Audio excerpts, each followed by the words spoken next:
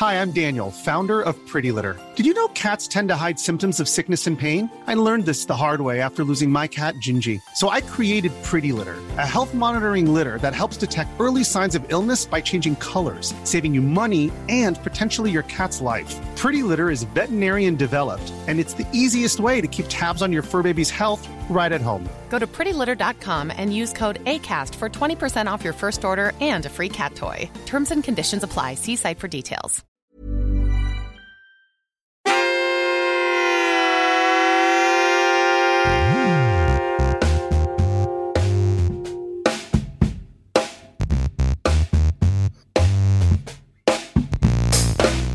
Welcome to SveNFL. What's up, y'all? It's Jonathan Rollins. Skip Misara. Two Americans living in Sweden talking about football. Yeah, let's talk about some motherfucking football. Week 6 is in the books, man. It was a fun week. I've got my finger on the pulse of the league, I believe, right now. Because your boy, I got to brag, 13-2. A week we didn't bet. A week we didn't bet. I didn't have time to bet. I was working my ass off, man. I didn't know. A week with this many upsets is even more impressive. Right. Yeah. I was 13-2, and I got so much more respect for you. I mean, I have respect for you already, but I've never been a part of like a production like that I was on. It's so much shit going on, bro. You directing stuff. I was like empathizing with the director. I'm just at times I was looking around. I was like, all right, I'm gonna just be cool, like look cool, like as if I'm composed. But holy shit, there's so much going on. It's a lot of moving parts. And especially when you consider, when you go from the development process to the actual filmmaking process, those two universes could not be more different. Because in the development process, you spend a lot of time alone, working and crafting and writing, and then when it's time to actually make it, it turns into like full on like chaos. Like there's like people all over the place and shit happening, and you're on a time schedule, and it's just it's crazy. And then it was like all I know is the parts that I was privy to. But apparently it's like a bunch of other stuff and different stories. It seems like it's going to be like a series of commercials. You know what I mean? Instead of just one commercial, it seems like they shot like a series of commercials that are going to run. So I'm interested to see how it ties together. How was Barcelona? Barcelona, I don't know, bro. No, the first couple nights I got to hang out, it was cool, man. I went out. We did an episode. Thankfully, we could do the Thursday night bet. But we did an episode, and then after that, I went out. I took a little nap one night, and then went out afterwards, and it was cool how the city comes alive at so late. Such a great city. So cool. It has personality, man. And we've talked about the lack of personality in other cities.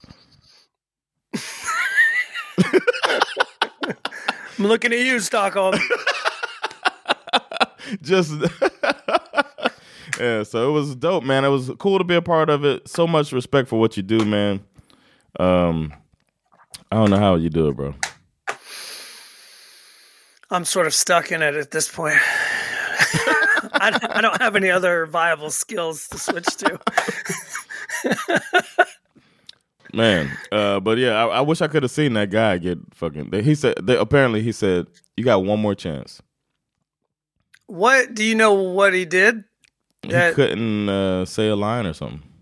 Oh wow! He couldn't. I've been on set with guys like that, where their brain. If I say anything 4 or 5 times in a row, it's pretty much locked in my head, like song lyrics.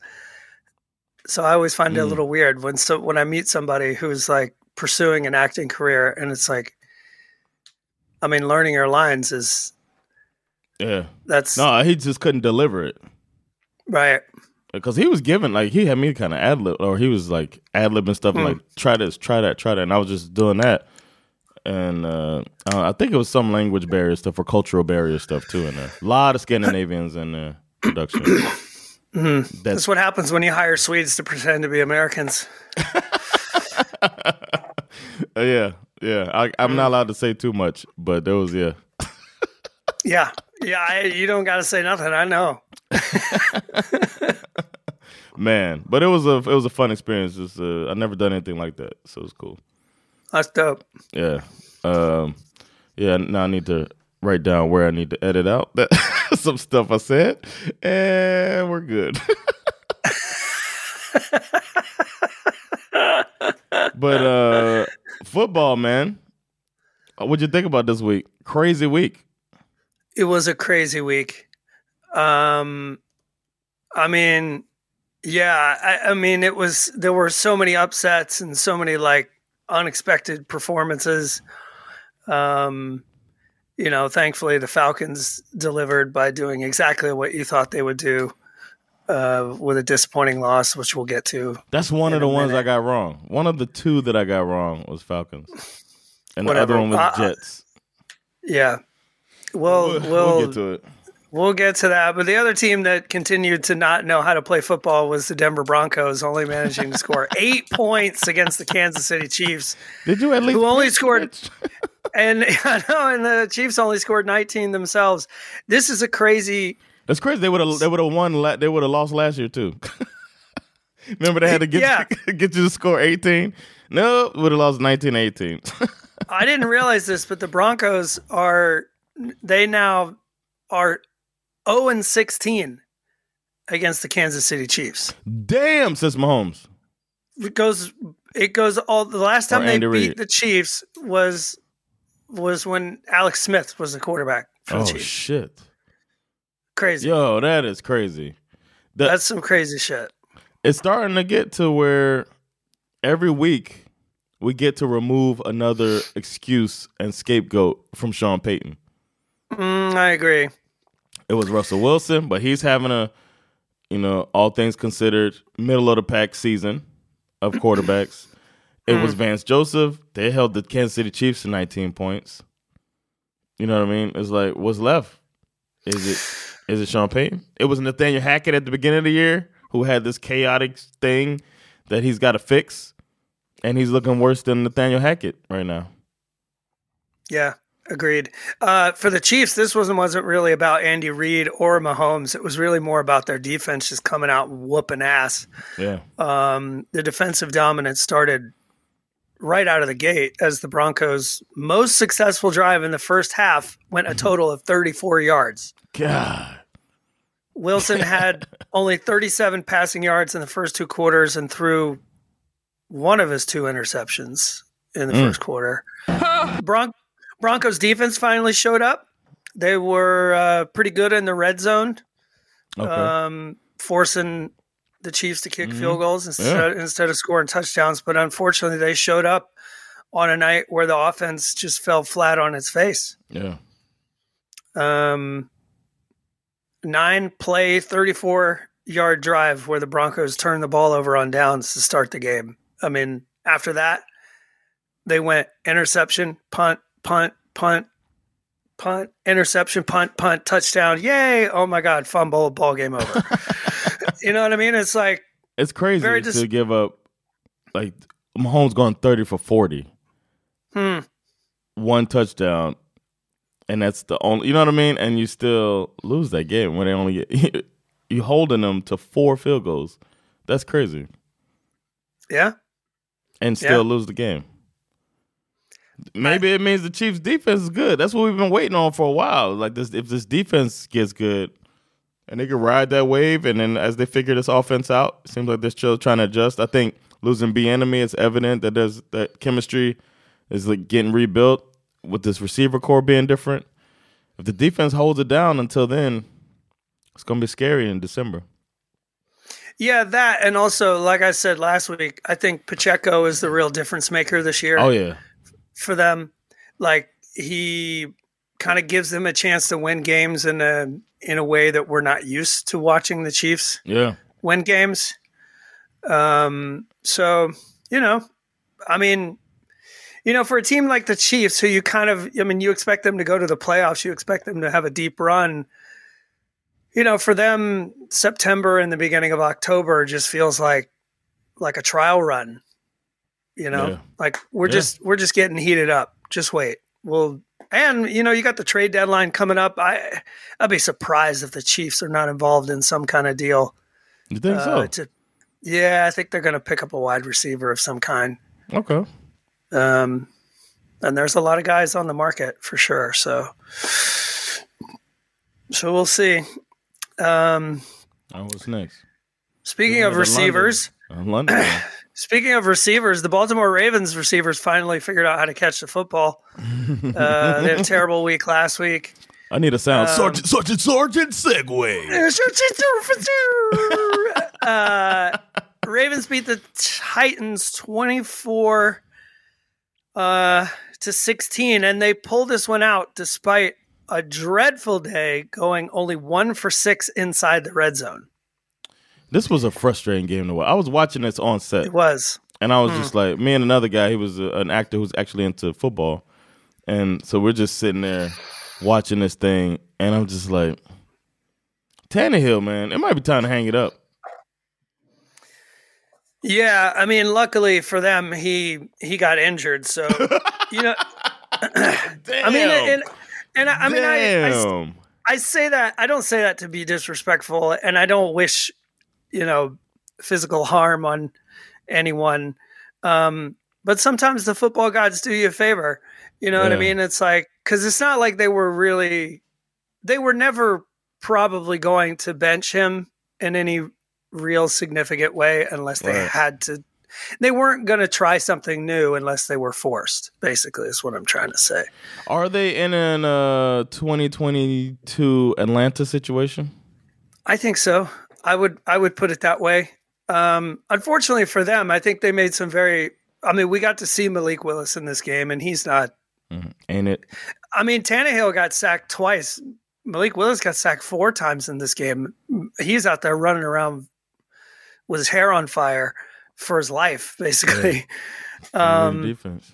And I have had the pleasure of watching Will Levis as a college football player.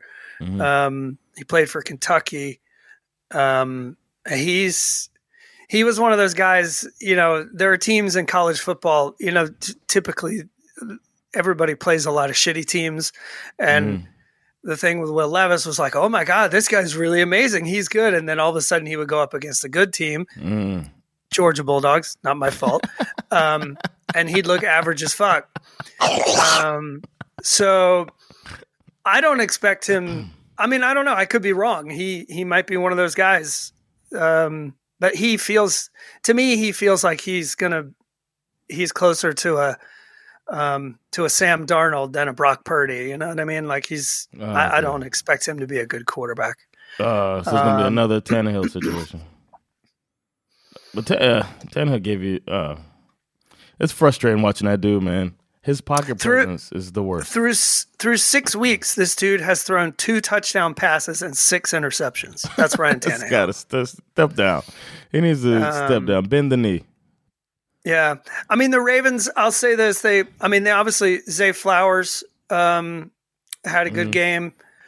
I think he scored. Yeah, I think he scored his first touchdown.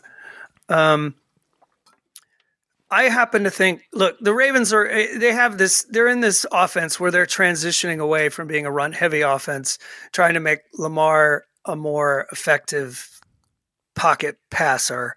I happen to think that they will eventually figure out the balance that they're trying to find. It's just going to take a little more time to sort of put their finger on it. You know what I mean? Because in some cases, especially in those red zone situations, it's like, oh my God, it's like it's like 2nd and goal from the 2-yard line. Yeah. Don't overthink it. Can we just not? Can we remember that Lamar Jackson is like shifty as fuck and just have him dance into the end zone? Like, come on. Like, I get it. I get what you're trying to do, but come on. Like, not right now. Like, really, just do this shit. Come on, son. The fuck out of here with that bullshit. But hopefully they'll start to figure this thing out. Either Speaking way, of figuring this thing out. Oh my God. There's so many things that they need to figure out. I never like doubted Arthur Smith as much as watching this game. Like I took my time to go through it. Yeah. It's really starting to wear me down. I asked the football gods for 1 week with a comfortable, convincing Falcons victory, a drama-free week of football. And either because the football gods don't exist or they do exist and they feel the need to punish me for some reason, I did not get my wish. This did not happen. The Commanders played very smart football to start the game, coming off an embarrassing ass whooping against the Bears the previous week. I feel like their opening game script was perfect. A lot of short passes, but they were moving the ball 4 or 5 yards at a time.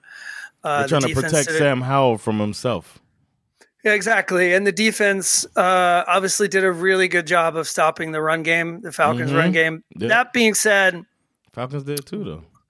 That being said, we had 3 chances to win this game. Yep. And in your all defense 3 kind of stepped up, bro.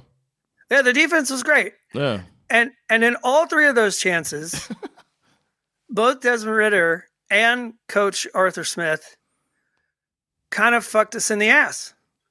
Yeah. You know what I mean? Ridder threw a pick right out of the half that led to a Commander's touchdown. So that didn't help. But after the defense held him to 32 total yards and forced the Commanders to punt 4 times, with all those chances to win the game, we scored a touchdown, but failed on the 2-point conversion. Ridder threw his second pick of the game in the end zone, an absolute beach ball type throw right to the Washington defender. Like you felt it like a punt. Yeah, like a little 5-yard punt into the end zone. And then we turned the ball over on downs. And just to make sure that we were going to lose this game, Ridder came out and threw his third and final pick of the game. Arthur Smith's face every time. It's so annoying. And when you look at the team, like what's even worse is if you go to the page where you can look at the team stats, you just can't really understand why we lost this game. No. We beat them 25-13 in first downs, 23-36 in time of possession, and we beat them 402 to 193 in total yards. Given all of these stats, you give these stats to 90% of the teams in the NFL, and this spells a complete and utter blowout victory. But for the Falcons, all it equals is a big fat fucking L. Yeah, but the 3 turnovers to 0 is the most important stat right there. Giving them short field, you know what I mean? Giving them points. Yeah, and our turnover situation has become like a real issue all of a sudden. Because when you look back to week 1, Jesse Bates got 2 picks in week 1. Since then, we have not generated another turnover while also managing to turn the ball over 10 times. Wow. This is how you lose football games that you should actually be able to win. I don't know, man. I feel like there were some questionable play calls. I don't completely understand why he decided to go for 2 after scoring a touchdown. I would understand it if there wasn't a lot of time left on the clock. And you had to do it. I mean, but at that point, you still had most of the fourth quarter to go. Then it was not a very good to go for 2 later to tie. Yeah, it wasn't a very good play call. Yeah. We get down into to the 2-yard line, and then we get a delay of game, which is what happened before Ridder threw the end zone interception. So it's like, I mean, you're right there. All you got to do is fucking give it to Tyler Algier. And before that was like a crazy overthrow or something, right? Yeah, exactly. And it was not a game and then an interception. There was a lot of blame to go around in this game. By all accounts, Arthur Smith is last I saw, he's still expressing faith in Desmond Ridder. I'm totally embarrassed and totally ashamed. I don't know. Maybe it's one of those things where he looks at Sam Howell and he realized, not Sam Howell, what am I talking about? Taylor Heineke, who's the backup. I don't know. Maybe I feel like I'm kind of back where we were before. You know what I mean? It's like, can I just at least see Taylor Heineke in this offense? Can I like, I'm not sitting here. The backup quarterback turns into the guy. I don't think I'm not sitting here, claiming that we're going to go to the Super Bowl with Taylor Heineke, but I've seen enough Desmond Ridder to know that I don't want to see any more of it. Yeah. Damn, man. We got a Vikings victory, man. Yeah. Yeah. Vikings victory. Barely. Yeah, exactly. Vikings victory. Barely. The Vikings beat the Bears 19-13. I was a little worried about this one. Not going to lie to you. But then Justin Fields goes. Is he going to be out for a while? Justin Fields is going to be out for a little while. Apparently, he has thumb, right? dislocated his thumb on his throwing hand, and I don't know how aware most of our listeners are, but the thumb is like, it's why we're running shit. Yeah, you know what I mean? Yeah. It's why we humans are out here running shit. Yep, it's important. Without this thumb, we would not be running shit. Okay, we'd be in the jungle, swollen and shit. Yeah, we'd be in the jungle, fucking, not running shit. We'd be out there running for our lives, But now we got this thumb, and we're out here building shit, and we're taking over the world. Tyson Bagent, who would have called that sighting? Right, Tyson Bagent apparently is how you pronounce it. It took me about a half an hour to figure out how to pronounce his name. I was like, what?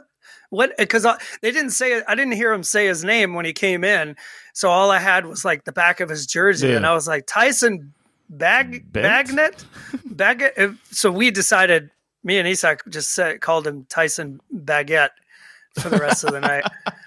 And then I heard his name later. I was like, "Oh, Bagent. Okay, right on." Man, yeah, he was. I didn't know Fields carried it 8 times in the time he was in the game. He had 8 rushes and 10 passes. What are they doing? Well, they were kind of running for their lives, to be honest, because the Vikings defense had probably one of their better games of the year. They sacked Fields 4 times, and eventually, obviously, they sacked him out of the game. This was the Flores young quarterback playbook, man. Just throw a bunch of chaos at him, confuse him, and Justin Fields seems like the perfect one to do this on. I thought about it before the game, like he's gonna throw all types of exotic stuff at this guy. Oh yeah, for sure. And they eventually tuned him up, and I mean the defense is essentially why they not only the way they played throughout the game, but also I mean they had a sack strip fumble that got scooped up and taken to the house for what is essentially the game-winning touchdown. So yeah, Flores was licking his chops when he saw Tyson Bagent come into the game. He was like, "Oh yeah," shit. He's like, "I've been losing sleep all week over Justin Fields. I'm about to eat me some Tyson Bagent. Let's go." Talk about giving a shitty defense confidence. A game like this, man. Yeah. I mean, this is a much needed victory for the Minnesota Vikings. But I say this, if this is what the Justin Jefferson-less Vikings look like, you can count me out. I don't need to see much more of this. Yeah, I didn't even mention that. He was out, and it was some tough sledding for them. Uh-huh. And we were talking about that when we were looking at this game. Like, man, he might not play. If he don't play, they might lose to the Bears. Mm-hmm. But, yeah, we'll see if Justin Fields comes back. Then another low-scoring game where defensive coordinator goes nuts. Bengals versus Seahawks, man.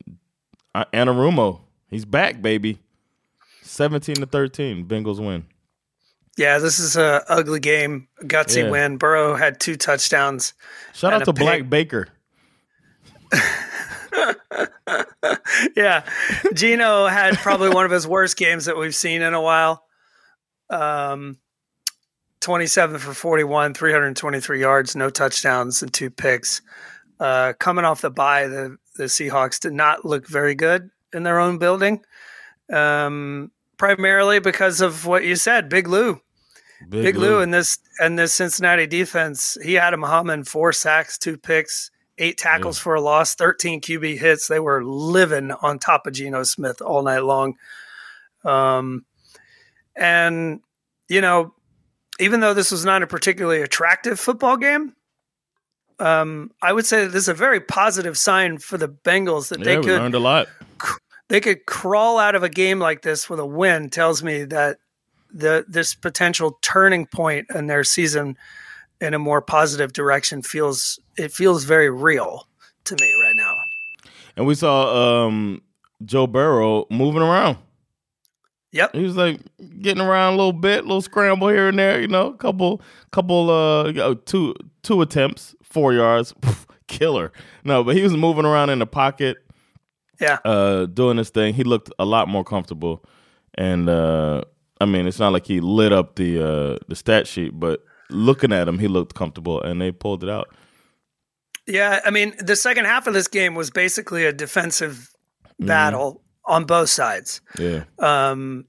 They, you know, both teams only managed to kick a field goal in the second half.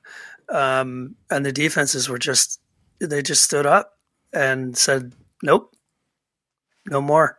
This is over. We run this. Speaking of run this, you run before we move on for this game. I'm about to talk shit, Skill. Before we move on from this game, I want to shout out to Bengals rookie out of Princeton, Andre Yosivach, catching his first NFL touchdown on his birthday. Okay. When he caught this touchdown, I was like, who the fuck is this guy? I look him up. This dude is born in Japan. Oh, wow. He grew up in Hawaii. His mother is Filipino. His father is Romanian, and his teammates call him the Romanian Rocket. Wow.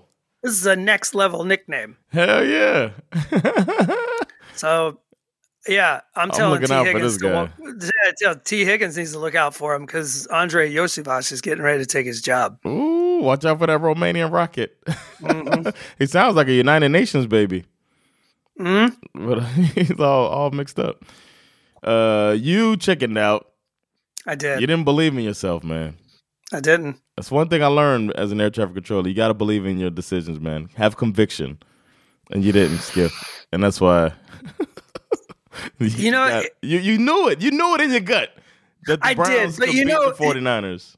I knew it in my gut, but I have to say that, you know, my anti Kyle Shanahan take has not been aging well throughout the season. And I think that's the reason I was like, you know what? I'm just turning into one of these assholes who just makes picks against people he hates. So that's kind of what made me back out of it. Okay. I get it. You worried about the agenda, man. But they were, I mean, as much as they were good, they were lucky too, because I mean, obviously Brock Purdy with only a minute and change left in the game, no McCaffrey, no Deebo Samuel. I mean, he did everything he needed to do to snatch a hard fought victory away from the Cleveland Browns. I mean, that's this final drive, 9 plays, 63 yards. And then the rookie 49ers kicker, Jake Moody, slices the kick wide right.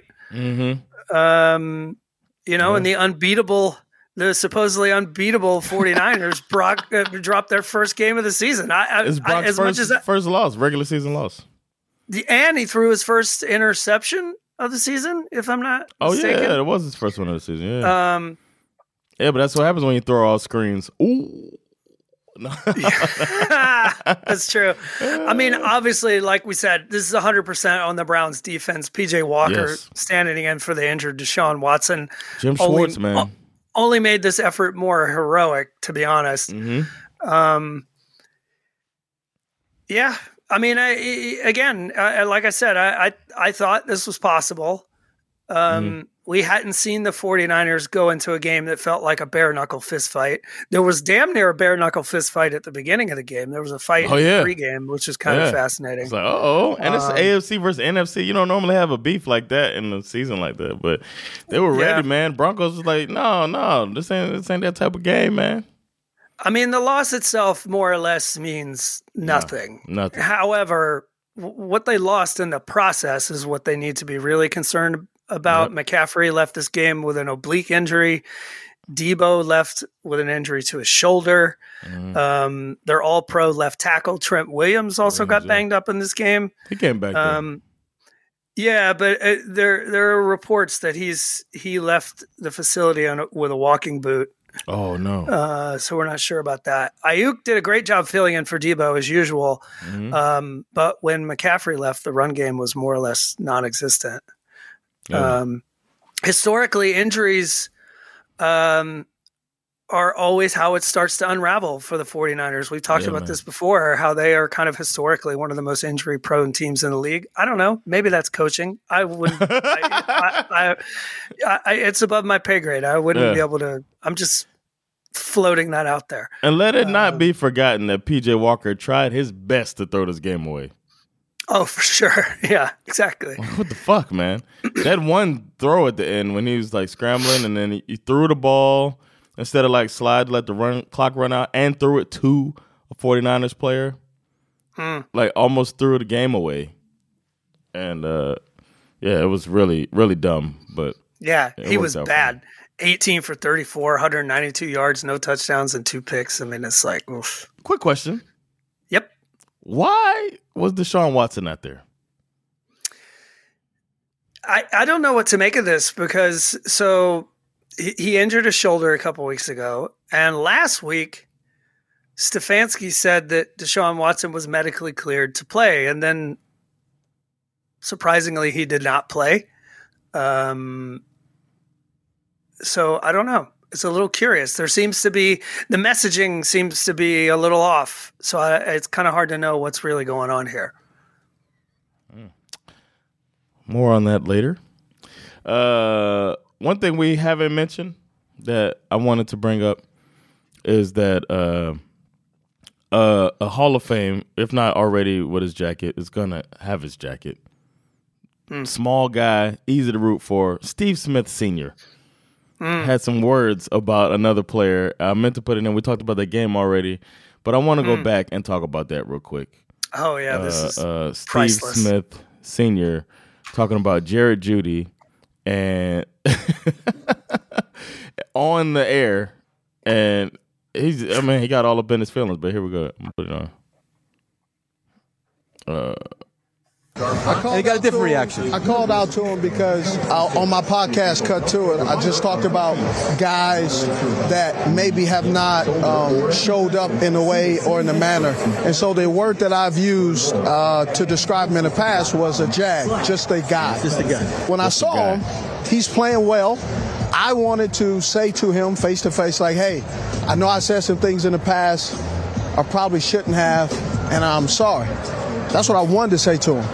His response, Mike Ra, was ninja. Ninja? Yes, I'm using the word ninja. I'm just using the word ninja. I don't mess with you. And it was a curse word.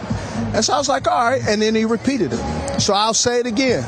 I'm sorry that I said you were a jag, just a guy who's an average wide receiver they use a first-round pick on that isn't doing anything. I hope today that you actually show up in a way that you haven't showed up in the last couple of years since they drafted you.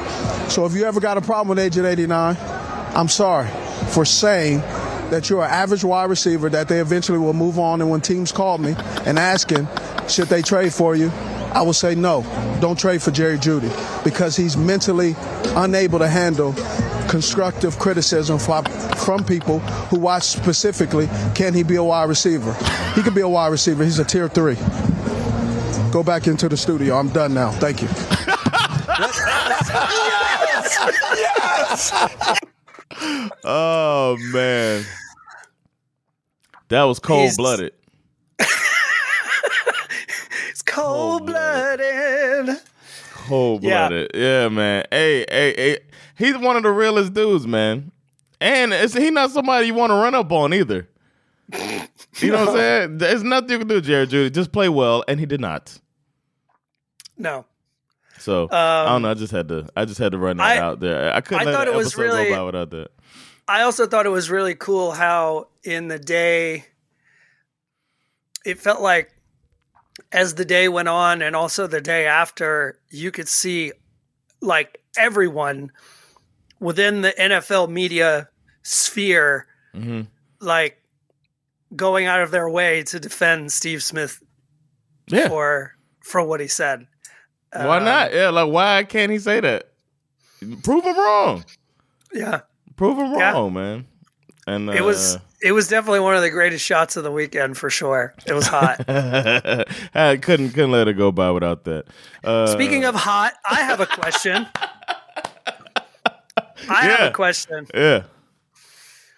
Can you describe, by way of some type of comparison, what does it feel like being a fan of a football team where you know you're probably going to score 30 points in every game? What does that feel like? It feels fantastic. Fantastic. Unfortunately, I couldn't watch the game like live the whole time. I was trying to like hop onto my phone when I could. And then I finally got to watch it back and was not concerned when we were down 14-0. I was like, be all right. Be all right. That might not be the best thing, but we'll be all right.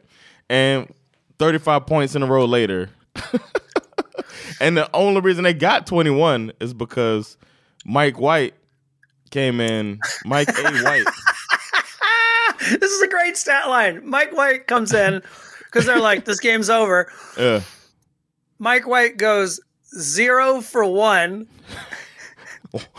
One interception. No touchdowns, obviously. No touchdown, one interception. 4 that touchdowns. was also a pick six. Yeah, so that means the defense held them to 14, and they woke up and did what they had to do, man. Raheem Mostert, they were like, you know what, we got to take a little break from Achane. He's got to let that knee heal up. Mostert was like, I got this. Comes out doing this thing, dropping 115 on him. Scores 3 touchdowns. Good, yeah. Tyreek left this game at one point. Everyone was like, oh shit, he's got a hamstring injury. What's going to happen? Apparently it was just a cramp. Yeah. He went into the locker room, got an IV, came out and scored a touchdown and still had a 163-yard day on 6 That catches. was a dime. That throw. Yeah. Tua was out here just willing and dealing. Yeah. Yeah, and Tyreek another 100. What's he on pace for, man? He averaged 27 yards. Tua 21 for 31. He's on pace for like 14,000 receiving yards or some shit. It's crazy. It was wild. My boys did what they had to do. Beat up a tomato can and doubled their points. Covered the spread. All that stuff, man. 42-21. Bryce Young continued to struggle. He got sacked 4 times in this game. He holds onto the ball too long. He's a tiny little miniature human being that just literally disappears as the pocket starts to collapse around him. Yeah. The biggest surprise of the Panthers for me this year is Adam Thielen. Yeah. I mean, he's back. He's back and fresh now. This guy was like a, wide receiver 2 in Minnesota last year, and everyone was like, he's too old, he's out, trade him. Now he's like their wide receiver 1, which I guess in some ways should make you a little concerned. Yes. Adam Thielen should probably not be the best receiver on your team. No offense to him. I mean, great job by him. He's out there balling. But the Panthers, there's a lot of news coming up about the Panthers. There's things are shaky in Carolina. Okay, I bet we talked about that coaching hire was a mistake. They had their guy who's over there doing wonderful things in San Francisco right now, taking over the reins as a defensive coordinator. Just saying, they had their guy. That Dolphins interior, Zach Sealer and Christian Wilkins. It's just like 2 big men doing what they do, man. It's dope. No more to say about that. Glad for my Dolphins and glad for another victory. On to the Eagles. Big test. Next game. Eagles. No, I'm saying. Oh yeah, that'll be interesting. That's Miami's next game is the Eagles. That's going to be a good game. Yeah. Yeah, that's going to be good. But the Jaguars played the Colts. They did. And they did what they were supposed to do. 37-20. Look, the Jags kind of fucked around a little bit and let the Colts score 2 touchdowns in the fourth quarter, but make no mistake, this was a blowout. Yeah. Minshew had a rough day. Man. Back in his old office, going 33 for 55, 329 yards. 55 throws, bro. Oh, I guess when you get behind like that, Yeah, only 1 touchdown, but he did have 3 picks, and he also fumbled the ball away. Shout out to Minshew. T-Law and his associates were rolling, especially Travis Etienne. He had 2 rushing touchdowns on the day. Nobody really pops off the stat sheet that much, but that's because the Jags were working with a short field all day long because of all the turnovers. Yeah. Bad news is that T-Law suffered some kind of a leg or knee injury late in the game, and it remains to be seen like how serious it really is. It's starting to London look like too, man. It's starting to look like he might be unlikely to play this coming week. So it's time for the Titans to make that move, huh? I do not know who their backup. I don't even know who their backup is. I have no idea. The Colts, for whatever reason, seem to have a very hard time winning down in Duval County, having dropped their last 8 or 9. That game was in Duval? Yeah. Okay. I think they've lost their last 9 games in Jacksonville. Damn. They're going to London. They're going to be the London team. I was thinking about it the other day. I was like, I think Jacksonville going to be the London Jaguars or some shit. I was thinking about how you do it, adding 8 teams, because they would have to add 8 teams. Mm-hmm. Which would be crazy, have fucking 40 teams in the league. But I was thinking an NFC London team and an AFC London team might be the way to go. And maybe 4 European teams, like NFC, AFC, 2 of each in Germany and London. That's 4 of them. And then you got Jacksonville is you have to add a team because the Jaguars will be in London. So you put another team in Jacksonville, an expansion team in St. Louis. You know what I mean? And then we need 2 more in the States somewhere. I think you could probably put one. I said St. Louis. You could put one in London and maybe one in, I don't know what's bigger, Manchester or Liverpool. That would be kind of cool. Oh, yeah. Then you could put one in Canada. Why not have a Toronto football team? Why not? You know what I mean? Got to put them in a dome. It's too cold up there. You could put them in a dome, or you could have you a Green Bay type of home field advantage. Oof. It gets cold as hell up there. But I don't know. I was just thinking about that. We could talk about it maybe in the off season or something. Make our because we always tell the NFL what to do and they listen. So I'm Sandra, and I'm just the professional your small business was looking for. But you didn't hire me because you didn't use LinkedIn Jobs. LinkedIn has professionals you can't find anywhere else, including those who aren't actively looking for a new job, but might be open to the perfect role, like me. In a given month, over 70% of LinkedIn users don't visit other leading job sites. So if you're not looking on LinkedIn, you'll miss out on great candidates like Sandra. Start hiring professionals like a professional. Post your free job on linkedin.com/achieve today. Many of us have those stubborn pounds that seem impossible to lose, no matter how good we eat or how hard we work out. My solution is PlushCare. PlushCare is a leading telehealth provider with doctors who are there for you day and night to partner with you in your weight loss journey. They can prescribe FDA-approved weight loss medications like Wegovy and Zepbound for those who qualify. Plus, they accept most insurance plans. To get started, visit plushcare.com/weightloss. That's plushcare.com/weightloss. The Saints came to Texas and got that ass smacked. I noticed a lot of Saints fans in that crowd too. They went home sad. It's pretty close. I mean, it's not a very from New Orleans to Houston is. No, I know. I was thinking about that. A couple hours drive. Great job by the rookie C.J. Stroud picking himself up off the mat after losing to the Falcons, only to turn around and do us a huge favor by beating our rival New Orleans Saints. Thank you for that. He threw his first pick of the season. He did. Yeah, he was not.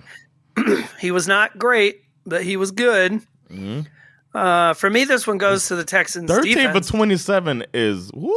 You are trash. Well, just that stat line. Yeah, for me, this is all about the Texans defense. They only sacked Carr twice, but they were forcing him to make bad decisions the entire game. They also basically eliminated the Saints' run game. The secondary got exposed a couple of times on deep shots, but ultimately they only gave up one touchdown. And this rookie kicker for the Saints who, almost got thrown out of the arena for not having his, his credentials. He didn't have his credentials. They thought he was a fan. They should probably think about throwing him out of the building for real. He missed 2 field goals in this game. A couple of chip shots too, short ones, like really short ones, like a 30-something yarder. I couldn't believe one looked like an extra point. Mm-hmm. Yeah, that was wild. Yeah, so D'Amico, man, he's looking good, man. First year with this team that was at the bottom of the barrel. I mean, they've already surpassed their win total from last year, so which is low bar, but Yeah, I mean, it felt like last year they had a different philosophy. In an ideal world, you don't want a loss. That's you want true. to win, but if you can't get the win, and sometimes you settle for the tie. A lot of football left to go in the season. It's nice to move on from that philosophy. That was really dumb. Then the Patriots, woo! Yeah! They scored more than 3 points. It's so good that they suck and my team is good right now. The Patriots out here embarrassing themselves. Don't Mac Jones, seriously? Oh, are you kidding He's me? So bad. He's so bad right now. I feel like Playoffs? Don't talk about it. Playoffs? You kidding me? But they look so bad, man. And the Raiders are 3-3. Who saw that coming? Who saw the Raiders being 3-3 right now? Nobody really. I mean, this image of Bill Belichick at the end of the game throwing his tablet on the ground is like one of my new favorite things. I mean, this is a game that Jimmy G, after throwing a touchdown and a pick, Jimmy G left this game with a back injury, right? And then they bring on Brian Hoyer, and they still can't figure out a way to beat these Raiders. Yeah, and Hoyer does. It's like he was like, we will take all our old Patriots and beat you with them. Which, funnily enough, I think it's really kind of funny that Jacoby Myers was the only one to catch a touchdown. Yeah. In this game. Of course, how could you possibly forget when he was with the Patriots last year, this lateral that he threw to Chandler Jones, who then stiff-armed Mac Jones into the center of the earth. That was like one of the greatest plays of the year last year. He was already a Raider. But the Raiders' next game is against the Bears, who probably won't have Justin Fields. Then they play the Lions. It's probably an L. And then they play the Giants. So they could be 5-4. Nobody saw that coming. Also, how many times do you see a game where it basically ends on a safety? I mean, how funny was that? I mean, just to add insult to injury. Yeah. I mean. How long does Mac Jones have, man? I heard going into this game that he was on a pretty short leash, so I don't know. It might be over. He looks like nobody has confidence in him. Not even Mac Jones. Yeah. It's like, damn. I think it feels like a complete teardown in New England at this point. I don't know what to say. I wonder if Caleb will come out of college to play for the Patriots. How the mighty. He had a rough game this weekend. Oh, did he? They finally lost. He threw a bunch of picks. See, he better come on out of there. He talking that shit. Yeah. Better come on out of there. You're gonna be better get out while you can, brother. Yeah, fuck around, find out. Yeah. Then we had the Bucks, who did only half of them show up to the game. I'm like, what happened? They wore their creamsicle and White Baker showed up. Threw a pick on the first throw of the game. But I mean, shout out to the unheralded but deserving Lions defense. Seriously, they've been they held it down on the Chiefs already this year, and then they clamped down on the. I mean, it's not like the Bucs are like this crazy offense, but the Lions ain't getting. Last year they were letting everybody run over them, and this year they're holding teams down, and they only needed 20 points. They only needed 7 points to win this one, but they didn't have to put up 40. They put up 20 and win the game. Yeah, it's great. Bucs defense played really well, too. They made the Lions work for it. The first half was a real slog for the most part. Yeah. And a bit costly for the Lions, too. They lost David Montgomery early in this one to some kind of a rib injury, I think. Was it ribs? Oh, he kind of fell on the ball, and it looked like it could have been shoulder, too. So the Lions essentially did what they do. They leaned on the sun god himself, Mr. Amon-Ra St. Brown, 12 for 124, touchdown, averaging just over 10 yards per catch.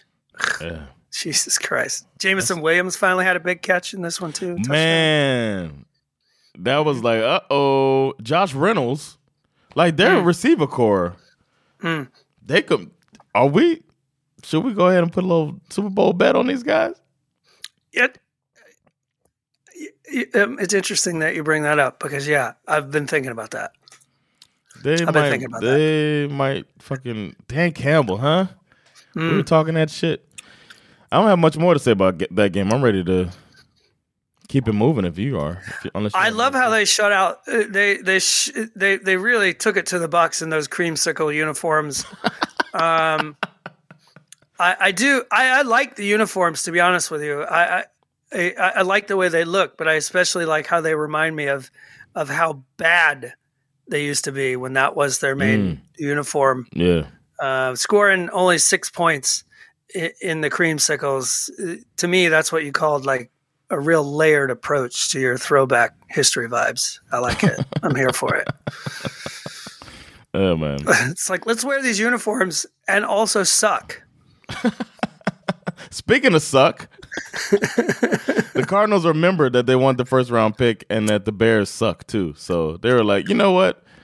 Let's go back to the status quo and only not even pinch the Rams, who are outperforming what anybody thought they were going to do. They look pretty good, the Rams. This one was funny. This was also kind of a tale of two halves for the Rams. In the first half, they couldn't really move the ball very well. They also seemed like they had their hands full with Josh Dobbs, who's always out here running around. Yeah, it seems like a headache.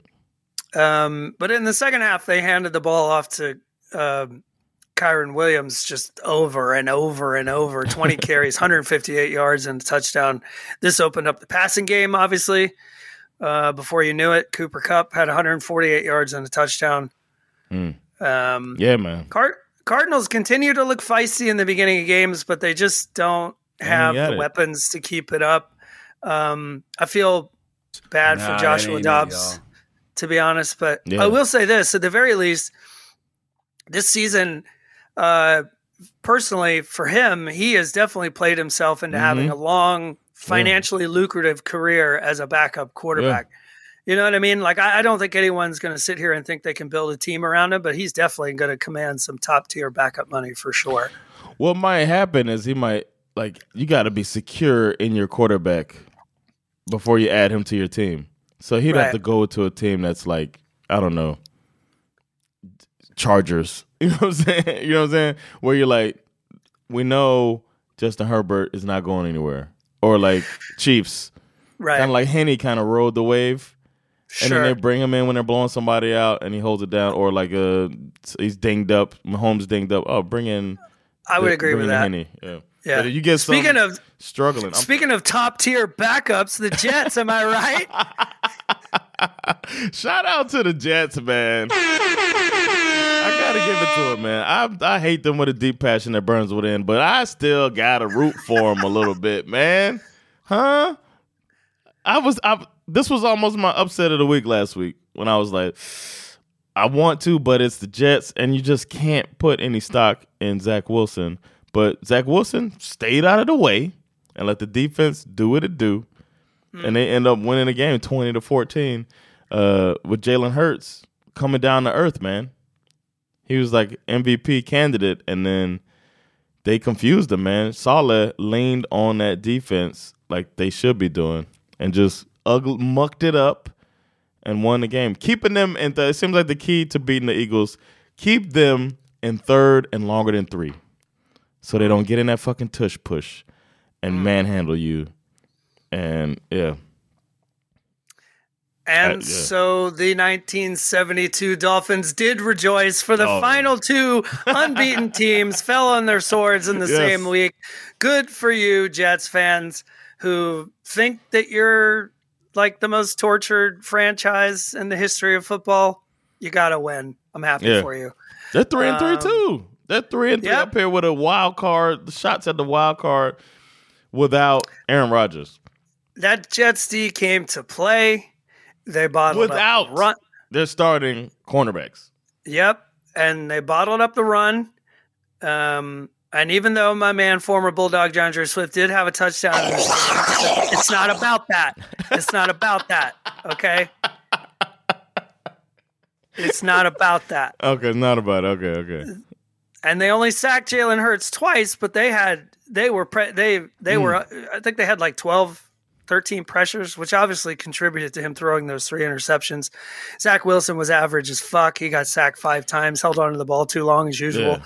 But it didn't matter because the D just kept coming and coming and coming and coming and coming all night long. Over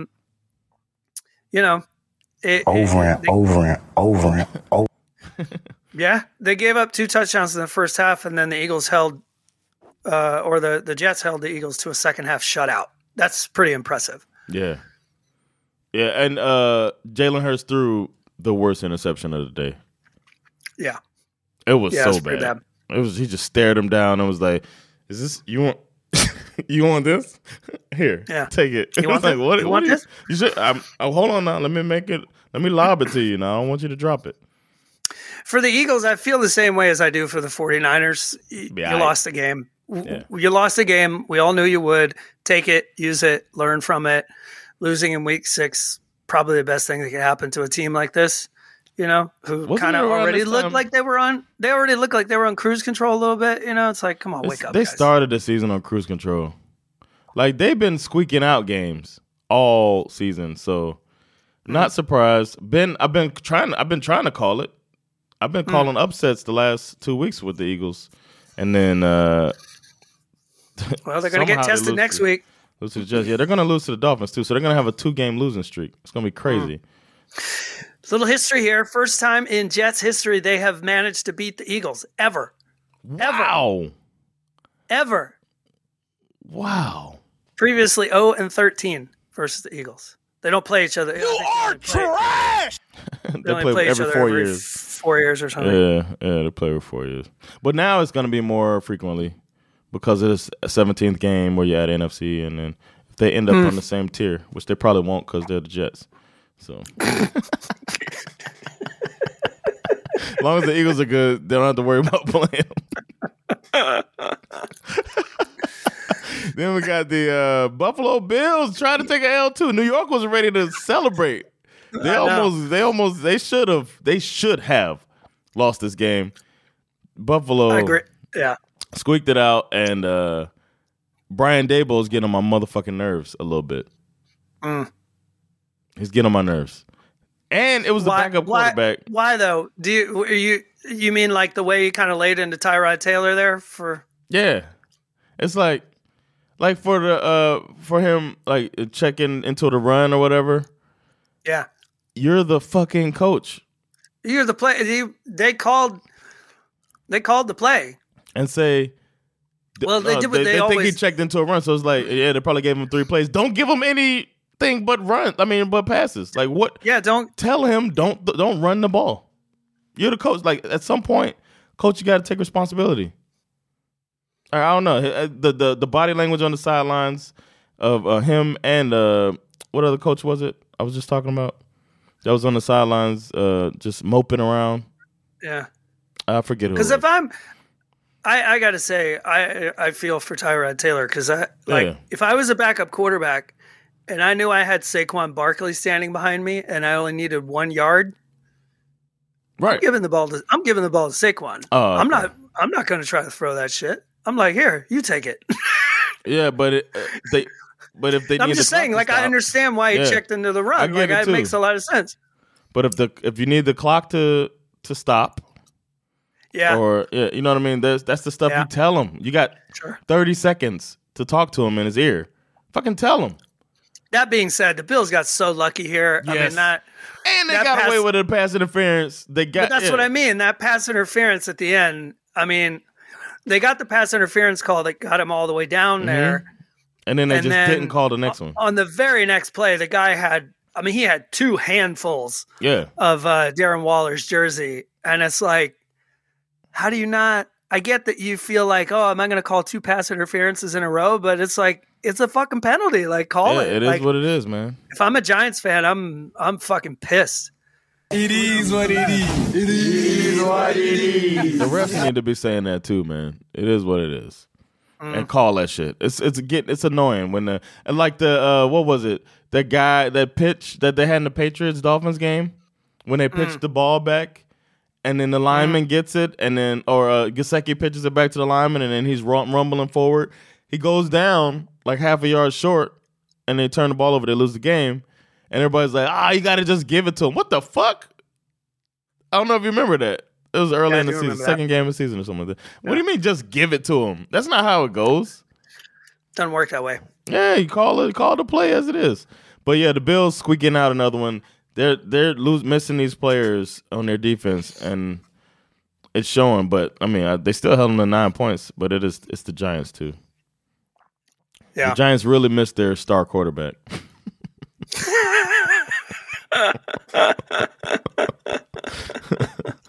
Yeah. And then we got the final game. I'm all caught up now. Chargers played the Cowboys. Cowboys win 2017. Surprisingly, Justin Herbert threw the ball away at the end of the game.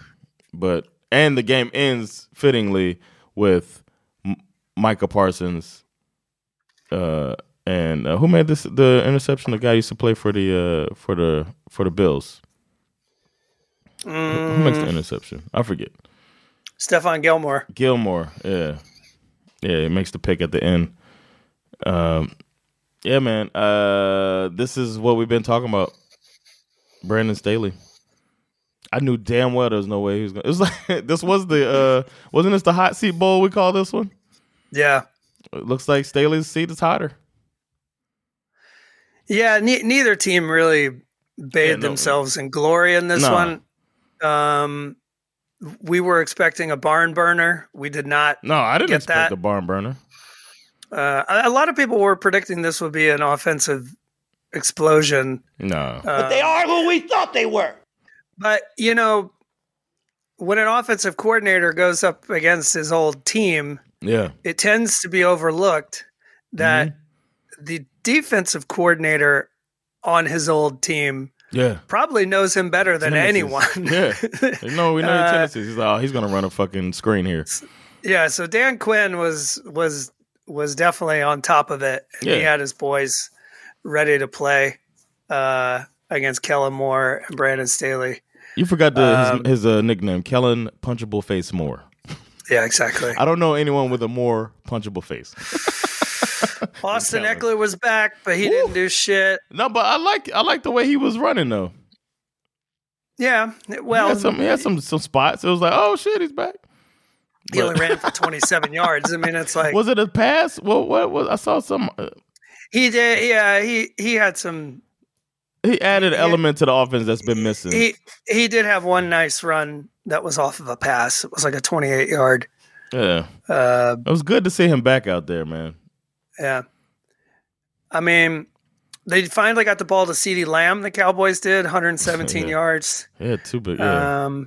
Not really sure. That Pollard catch and run when Dak was kind of improvising. Dak didn't throw any picks, by the way, but Dak was improvising, rolls out to the right a bit, and then throws it right over the middle, and Pollard just did the rest, man. It was a really dope touchdown. Oh, did that not count as a touchdown? No. It was like a 60-yard. They counted it as a 60-yard reception. Oh, okay. I thought that was a touchdown. Fucking 2-yard pass. Yeah, he's a bad man. Pollard. I like Pollard a lot, man. I thought he scored a touchdown on that. That sucks. Then you give him the ball, let him run it in. What the fuck? Yeah, I don't know. But 20-17 in the end, and they say Herbert has so many comeback wins, but every time I watch them, he like throws it away at the end of the game. So maybe I'm bad luck for the Chargers. Yeah, I felt like they were going to have the advantage in this one because, I mean, they were coming off of the bye week. And that's what happens with good coaches. Yeah, exactly. Never underestimate how bad a coach can be. Yeah, but that was a wrap-up of the season. Flip them and pick them. I got you this week by 1, 8-7. 8-7, baby. Man, you got lucky, man. The 2 games that I picked wrong, I picked and flip and pick them. And it's 50-43 right now. You're still hanging in there, bro. It's tight. Yeah. So that's it, man. We can go on to the brisket and friends superlatives. Nice. My favorite meal at brisket and friends is the pork belly. And so I'm gonna call it my brisket and friends pork belly real MVP.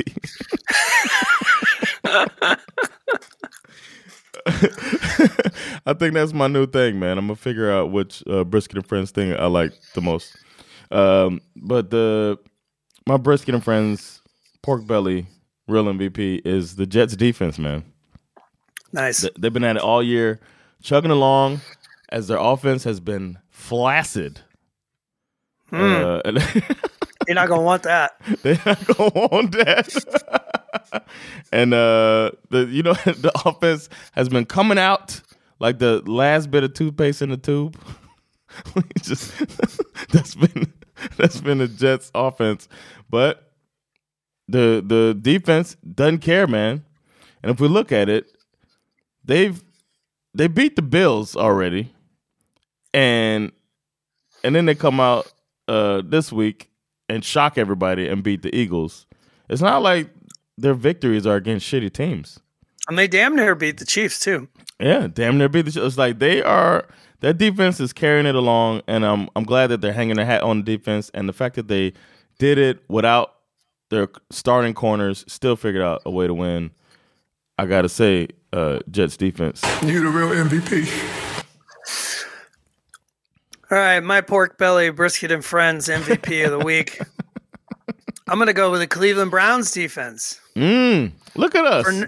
For not only beating the seemingly unbeatable San Francisco 49ers, knocking out some of their key players in the process, but also for playing and winning the psychological warfare battle, moving in and unpacking all their shit to live rent-free in the genius brain of Kyle Shanahan. The Browns held the 49ers to the lowest yards in the Shanahan era. They stared down the barrel of all those weapons, and they beat them down with a barbed wire wrapped baseball bat.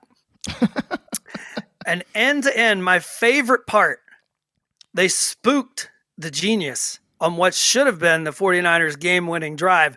Purdy's moving the ball with ease. They still have 40-something seconds left on the clock. Instead of running another play to try to get a little closer, knowing he still had timeouts in his pocket, Shanahan instructs Purdy to spike the ball on 2nd and 7 with 9 seconds left. Only to watch his rookie kicker, Jake Moody, miss wide right on what was the third. He kicked a field goal on 3rd down. A kicker that Shanahan drafted in the 3rd or 4th round, I can't remember, to replace Robbie Gould, who is only the 9th best kicker in NFL history by way of percentage success. Come on, Skip. And you pulled all this out got the victory with PJ Walker under center just to make it even more embarrassing. Oof. Thank you, Cleveland Browns, for resuscitating my Kyle Shanahan is not a genius take because it's back from the dead, baby. Jim Schwartz, the Browns DC, owns Kyle Shanahan, 9-1 all time. So Schwartzy and the Browns defense, you are my real. You the real MVP. Wow. Wow. Any chance you get to get some Kyle Shanahan hate, I love it. I have a side MVP. Okay.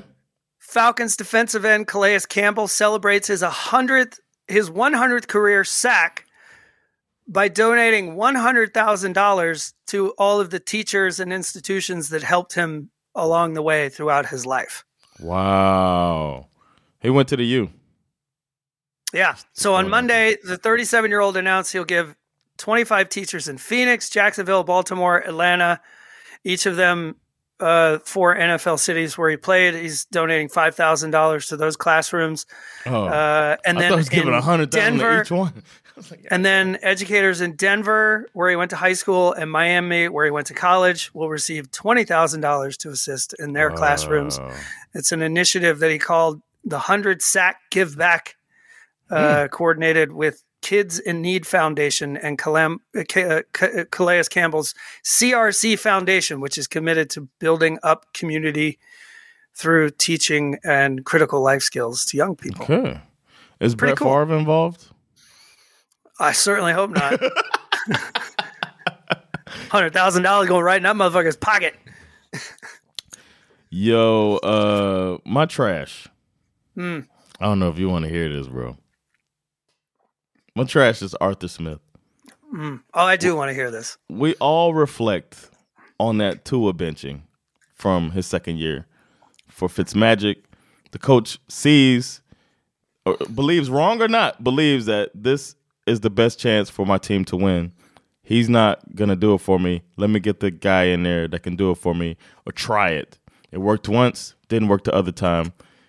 But the coach put the team before the ego and the hurt feelings that could possibly happen for the quarterback.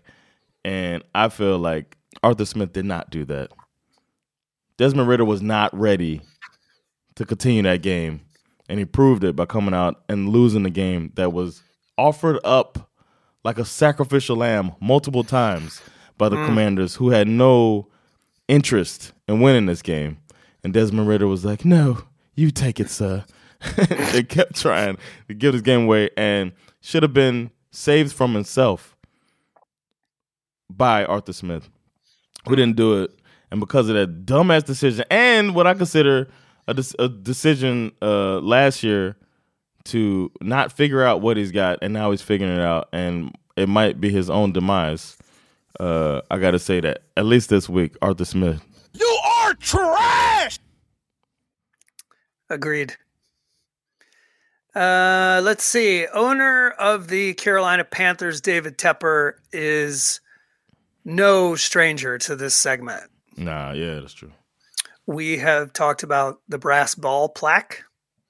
We talked about how he bought a business rival's home just so he could tear it down. He's always in some kind of fight with the city of Charlotte over building a new facility. And now we have learned through an interview with head coach Frank Reich that Tepper has been taking old Frank out to the woodshed after their 0-5 start.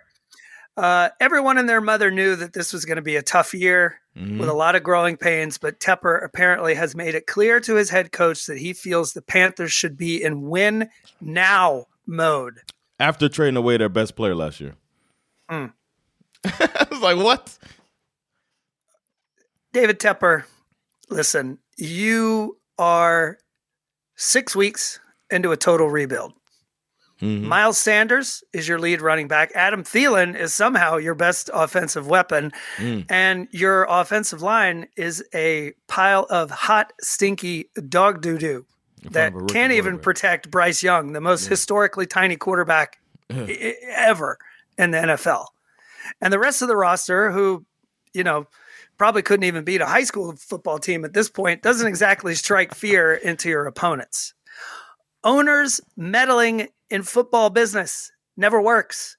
History shows that, and you are no different. There are multiple reports confirming that it was Tepper who stepped in and forced the GM to take Bryce Young when Frank Reich had made it clear that he wanted CJ Stroud. Wow.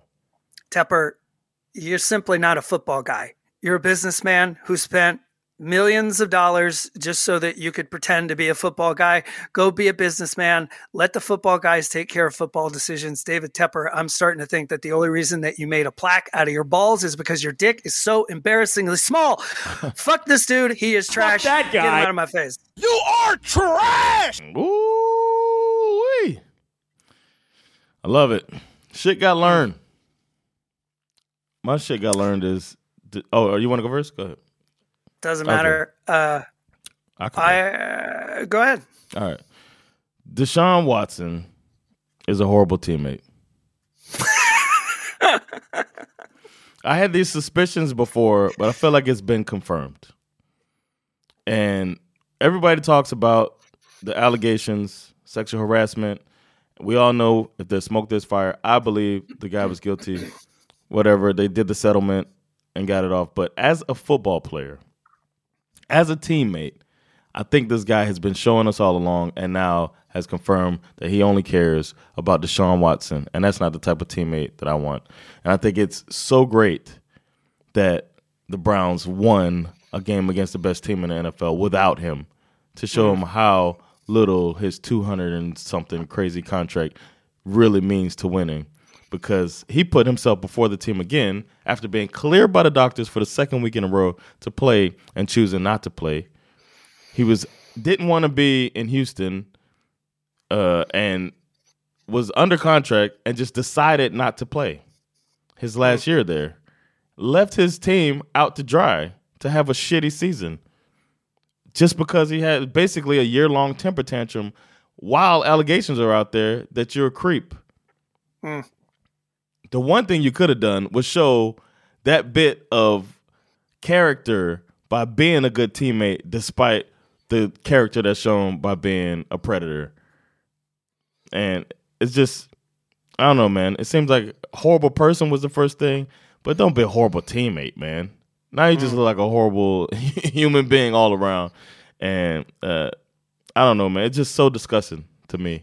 And that was the shit I did not know that he was healthy and just decided not to play 2 weeks in a row.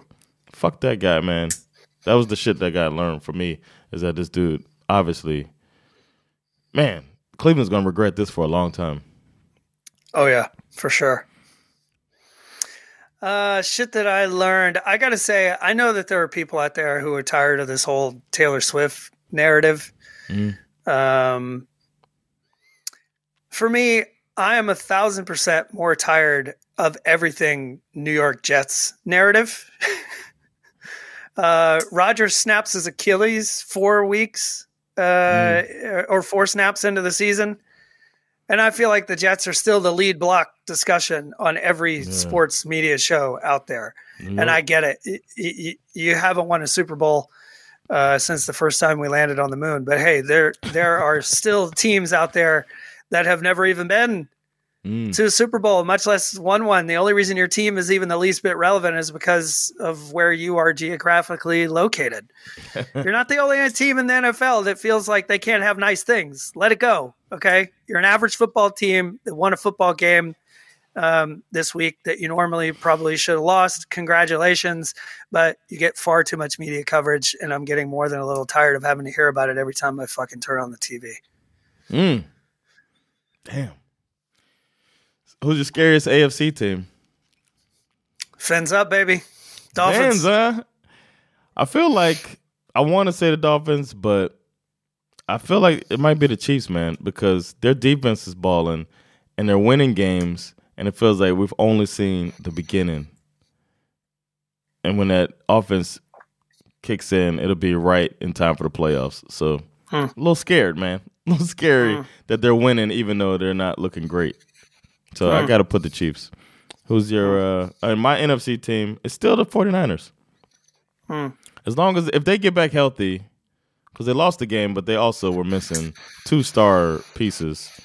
And it's probably Brock Purdy's worst game. So I got to still go with the 49ers, man.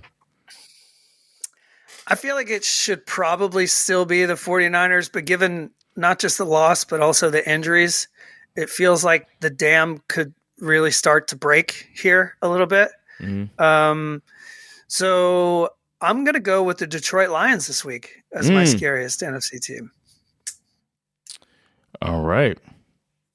I'm glad you mentioned that because the person I'm putting spec on the name, Dan motherfucking Campbell, man. Doubted him from the get-go since you had me at the kneecaps. He was talking about biting kneecaps off. I was like, this dude is this rah-rah only bullshit. And it seems like it's both, man. It's rah-rah, but it's putting together, like it's a true leader, putting together the team of personnel that you need and going out here and getting the guys motivated and kicking ass. And even if they lose, you know you've been in a fight type of thing. So I like what they're doing. I like that. I also like that it's not only the alpha male shit. He does subscribe to the alpha male shit. That's who he is. But you could tell that he's got the beta in there too. And it's working. What he's doing is working. Ever since firing that defensive backs coach, it seems like they've been rolling ever since. And kudos to them because I was a doubter. And now I'm putting some spec on Mr. Dan Campbell's name. Put some respect on my name. You and I are kind of on the same page this week with this. Again, like I said last week, I regret not believing in them at the beginning of the season. I am also here to put some spec on Dan Campbell's name. A lot of people think that he's like some sort of meat-shaped clown who is just a walking quote machine, talking about biting off kneecaps and walking around the training facility with a actual lion on a chain, a big ass chain. Oh yeah. But he's so much more than that. So much more than what people give him credit for. These Lions are 5-1. They've won their last 4 by a combined 60 points. When they win, they do so by at least 2 touchdowns usually. They beat the defending Super Bowl champion Chiefs in week 1. They have the 4th best defense in the league, 4th best offense in the league, top 7 defense in the league. They've started every game this year with top players either injured or inactive, but they don't make any excuses. They go out and they handle their business week after week. Going back to last year, the Lions are 13-3 in their last 16 games, which means that Dan Campbell and company have taken one of the most historically tortured and irrelevant teams in NFL history in less than 2 years, and they've turned them into a legitimate Super Bowl contender. And I think it's way past time that all the haters put some spec on this man's name. Put some respect on my name. Wow. Man, I respect you, Skiff, as well. Right.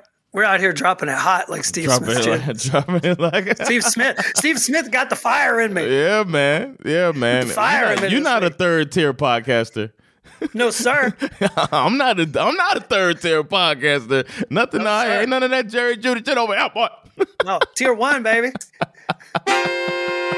Man, thank y'all for checking this episode out of SveNFL. Week 6 in the books. We'll be back with some Week 7 predictions. It has been Jonathan Rollins. Skip Musara. With SveNFL. We'll holler at y'all very soon. Peace. Later, y'all.